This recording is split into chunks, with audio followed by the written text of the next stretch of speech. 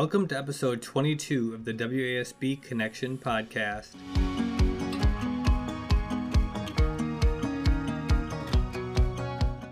Ravi Hathi says we make major life changes. He calls them pivots for two reasons. Either we fail or we catch an opportunity. He's experienced both types in a career that's taken him from rock star to aviator to cultural diplomat. He last spoke to our members at the 2018 State Education Convention. Now, 4 years later, he'll be a keynote at the 2022 convention. Ravi thinks a crucial role of education today is to prepare children for change. We'll talk about how education can give children the skills they need to make pivots of their own.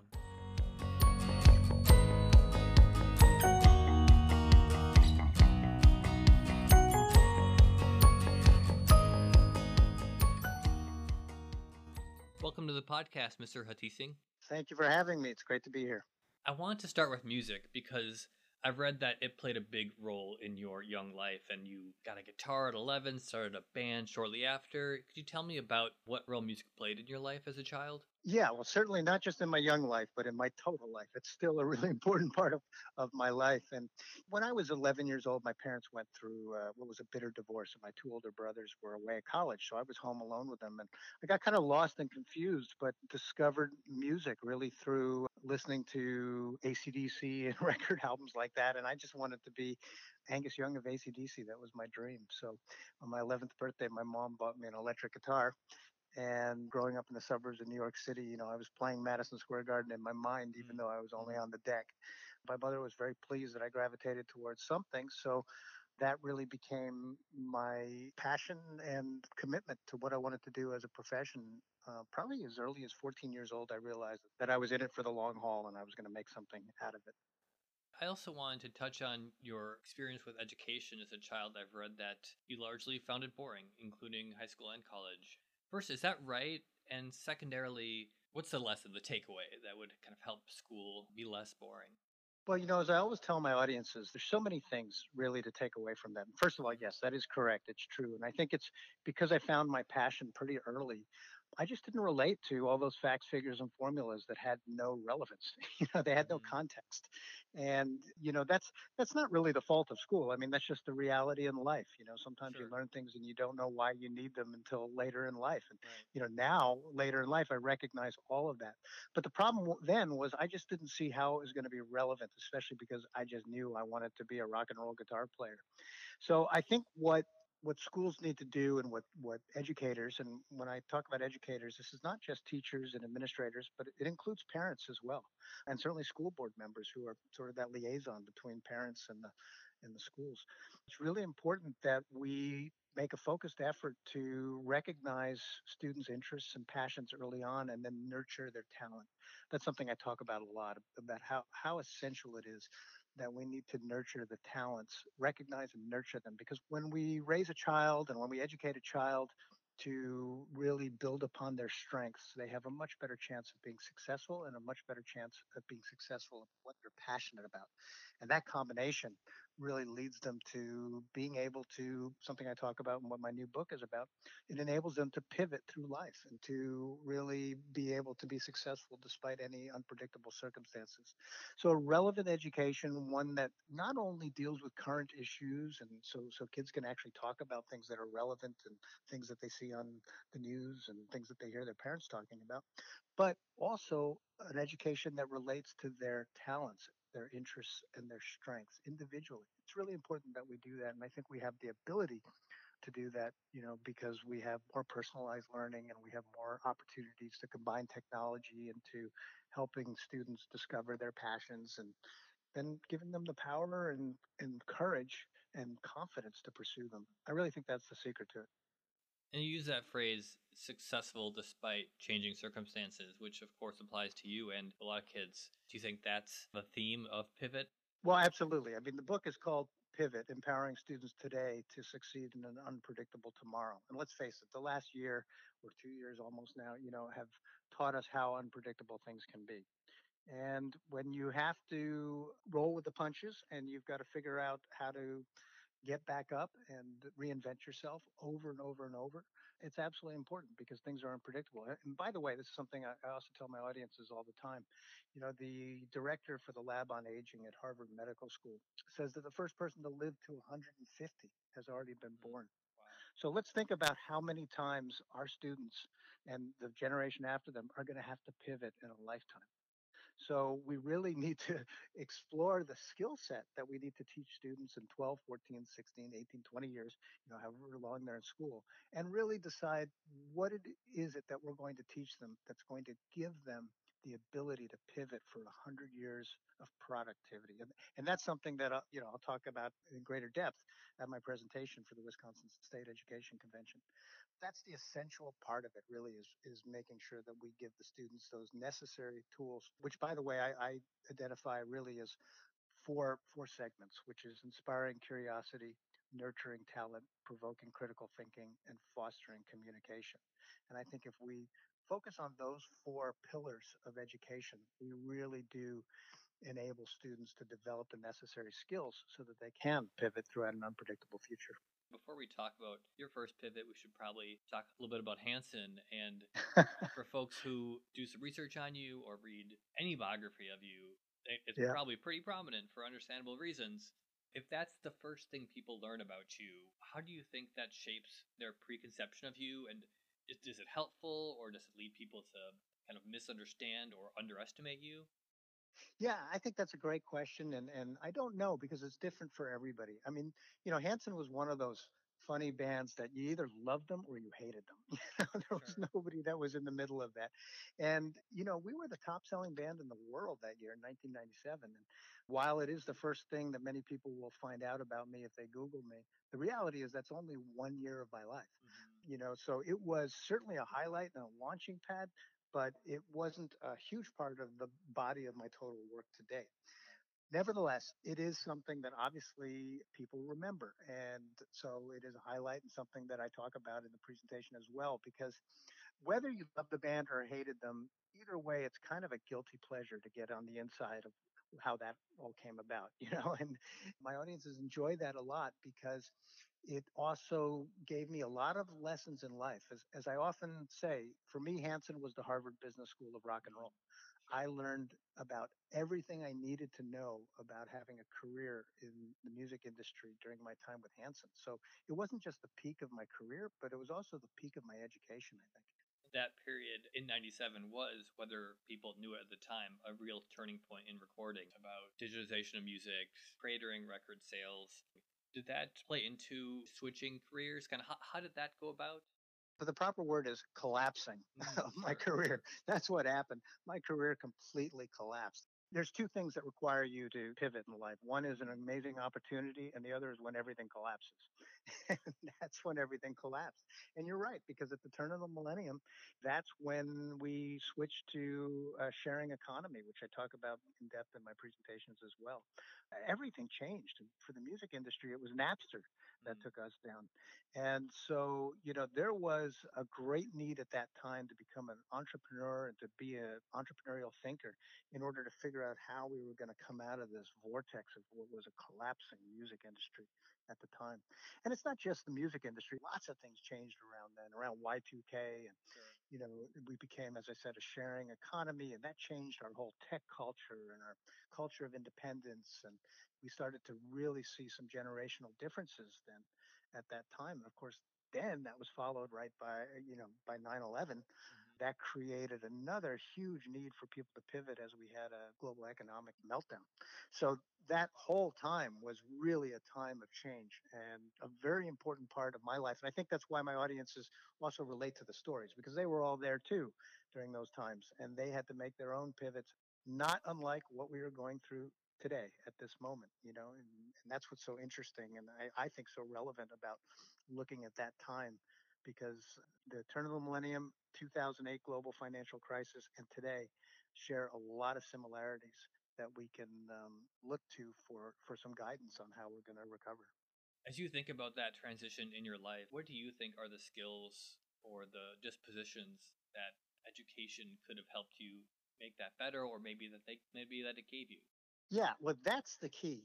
I think I spent a lot of my time thinking how my education didn't serve me well. Hmm. But then when I started speaking in education and I look back at it, I go, wait a second.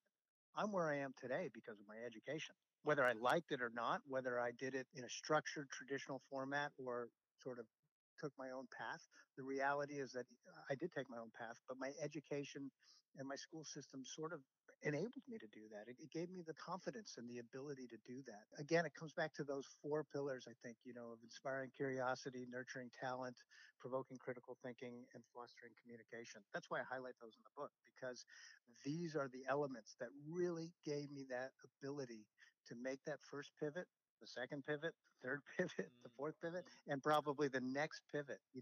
Sure. It's I'll break that down just a little bit more. We Yeah. have to allow students to fail, and our system doesn't allow them to do that.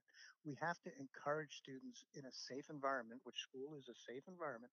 That's where they should fail, so that they can learn to recover and try again and succeed ultimately. Right. Failures are stepping stones to successes, and if we don't give them that opportunity, which is difficult these days for teachers in standardized testing environments and things like that, but if we don't give them that opportunity, then we don't really enable them to build the confidence to take a chance and to pivot when they need to pivot. And the other thing that's been so important to me through my life story that I talk about with my audiences, it becomes so apparent, is just the ability to have a conversation, Right. fostering those social skills. Everything, including Hanson and my opportunity there, really came about because I was able to carry on a conversation with somebody that had the keys to make my dreams come Mm. true. Right. So we have to give our students those skills. It's really, really, really important. I'll include more on those four themes in the show notes, so if folks want to read a little bit more, Sure. they can check that. With the caveat that every generation grouses about the next one, it's often said that young people today have difficulties or challenges making conversation, approaching folks. Do you think there's anything to that? Yeah, I do think it is, and I think there's a number of reasons for it. I mean, asking questions for some reason is becoming a more and more difficult skill. Hmm.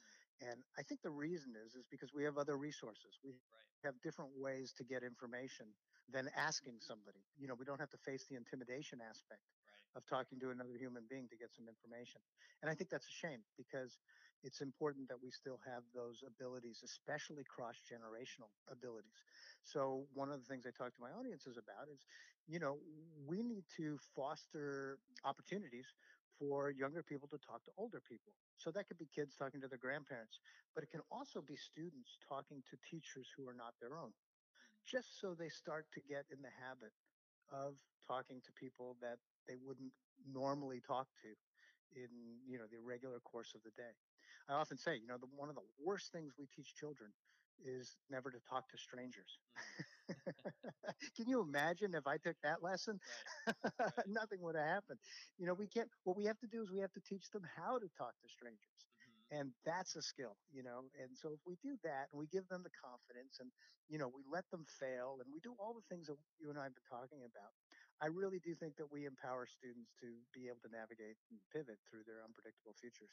And speaking of that first pivot, it was, as I understand, to aviation of all places. And could you tell me what drew you to that area? Yeah, so 2008. So we talked about Y2K, the collapse of the Hmm. music industry in 2000. So I spent the next 8 years trying to rebuild another career as both a speaker and a musician, but all in the music industry. So I was talking about artist entrepreneurship and things like that. And I had sponsors and I was doing guitar clinics and I was traveling all around the country until the global financial crisis of 2008. And then I saw my career just completely collapse again. Sure. So I said, you know what? I'm just going to do something totally different. And I followed my other childhood dream, which was to become a pilot, and I decided to go out and get my pilot's license that year. I just thought it was the greatest classroom I'd ever been in. All of a sudden, while I was in the cockpit of an airplane, I understood why everything I learned in school made sense. I was able to apply all of those facts, figures, and formulas that made no sense. They all of a sudden had relevance because I was now having an experiential learning opportunity in the cockpit of an airplane. And it's kind of funny just talking to you right now. I'm thinking, okay, so the Harvard Business School of Rock and Roll was Hanson, but then I had this Hmm. amazing experiential learning opportunity in aviation that made all of those facts, figures, and formulas relevant. And as I often say to my audiences, and I will at the education convention in Wisconsin, somebody taught me trigonometry in school, Mhm. but I learned it in the cockpit of an airplane, and I didn't know it was trigonometry. I think that's the key. That's the key to learning is when it can be done in that type of context. So I started giving speeches all around in the aviation, and it was great. I started going to middle schools and high schools and talking to kids about how relevant their education is for their future if they want to be empowered to live their dreams. That was a great opportunity for me and a great experience just pivoting into aviation while never anticipating that I would actually build a career in it. I did end up becoming an aviation speaker and getting a lot of great gigs and sponsors in that. So it turned out to be a really nice second career. So it sounds like those seminal education experiences for you, in other words, being in Hanson, being in a cockpit, of course, either were at school or even connected to school. Do you think that, though you can't, of course, duplicate those experiences in school, what do you think about capturing something about them in K 12? Well, you can duplicate them to some degree. Here's the key. Number one, we can't get rid of arts programs in public schools. We just should put that thought right out of our minds because not only did my own life being an example, not only did it was it something that I latched onto that gave me a reason to go to school and be able to learn everything else that I needed to. But it's also what we need now more than anything in the world is the empathy piece and for people to be connected on an emotional level and have more cultural competence, which is a lot of what I talk about. And we get that through arts and culture. So having kids participating in arts, I believe, is essential to leading us to a more peaceful world. So that's one thing. And then the other thing is, yes, we can't put every kid in the cockpit of an airplane because the insurance companies, school insurance companies would go crazy over that idea. But there is no reason why we can't have a flight simulator on a desktop computer and a ground school syllabus in every school. That's easy to achieve. And I think it's important because not every kid's going to want to become a pilot, but every kid should learn about aviation because it's one of humanity's greatest achievements, the magic of flight. So I think it's very relevant to every child's education. And I think those are some seemingly little things that we can do, easily things to do that create huge lifelong impacts and really enable students to become lifelong learners. Taking it forward a bit, you said that you turned to aviation in '08, and of course you weren't done changing. So tell us a little bit about how you got involved with the State Department. So in 2014, I developed an inner ear infection that wiped out my Wow. vestibular system and I lost my balance on my right side. So it wasn't such a great idea for me to be landing airplanes Sure, anymore. sure. So again, I was forced to say, okay, I could continue in that, but certainly as an aviation speaker, but I'm limited if I'm not really flying. Right. So I need to think about what else I can do. And I just wanted to go global. And I was able to get a conference to hire me to come and speak in Moscow. And so I went to Moscow, and it was there that another speaker who happened to be someone from the U.S. Department of State, from the U.S. Embassy to Moscow, was speaking. And I just, again, went up to him, had a conversation with him, and I'll tell the story with a little bit more detail at the event Sure. in January. But 6 months later, he hired me to come back to Russia as a cultural diplomat for the U.S. Department of State to give lectures of all things back to artist entrepreneurship, what I had been lecturing about right after Hanson, to sort of spread some American entrepreneurial ingenuity and help young Russian musicians figure out how to make a career out of it. You basically approached this person, had a conversation, didn't pitch for a job. It was just kind of maybe informal. Well, I think always in the back of my mind, and this is something we need to train students, is to do two things. Either you recognize an opportunity Mm, or you create one. And I think that when you're in a situation like that, where you're speaking to someone that's sort of more advanced than you are in an area that's of interest, in other words, in a global geopolitics, I mean, that's something that was sort of mildly interesting to me, but here was somebody that had a 30-year career in it. I wanted to see what opportunity I could make out of this. Because the question that I ask myself almost every day is, what do I have to lose? mm, mhm. I had nothing to lose by talking to this guy.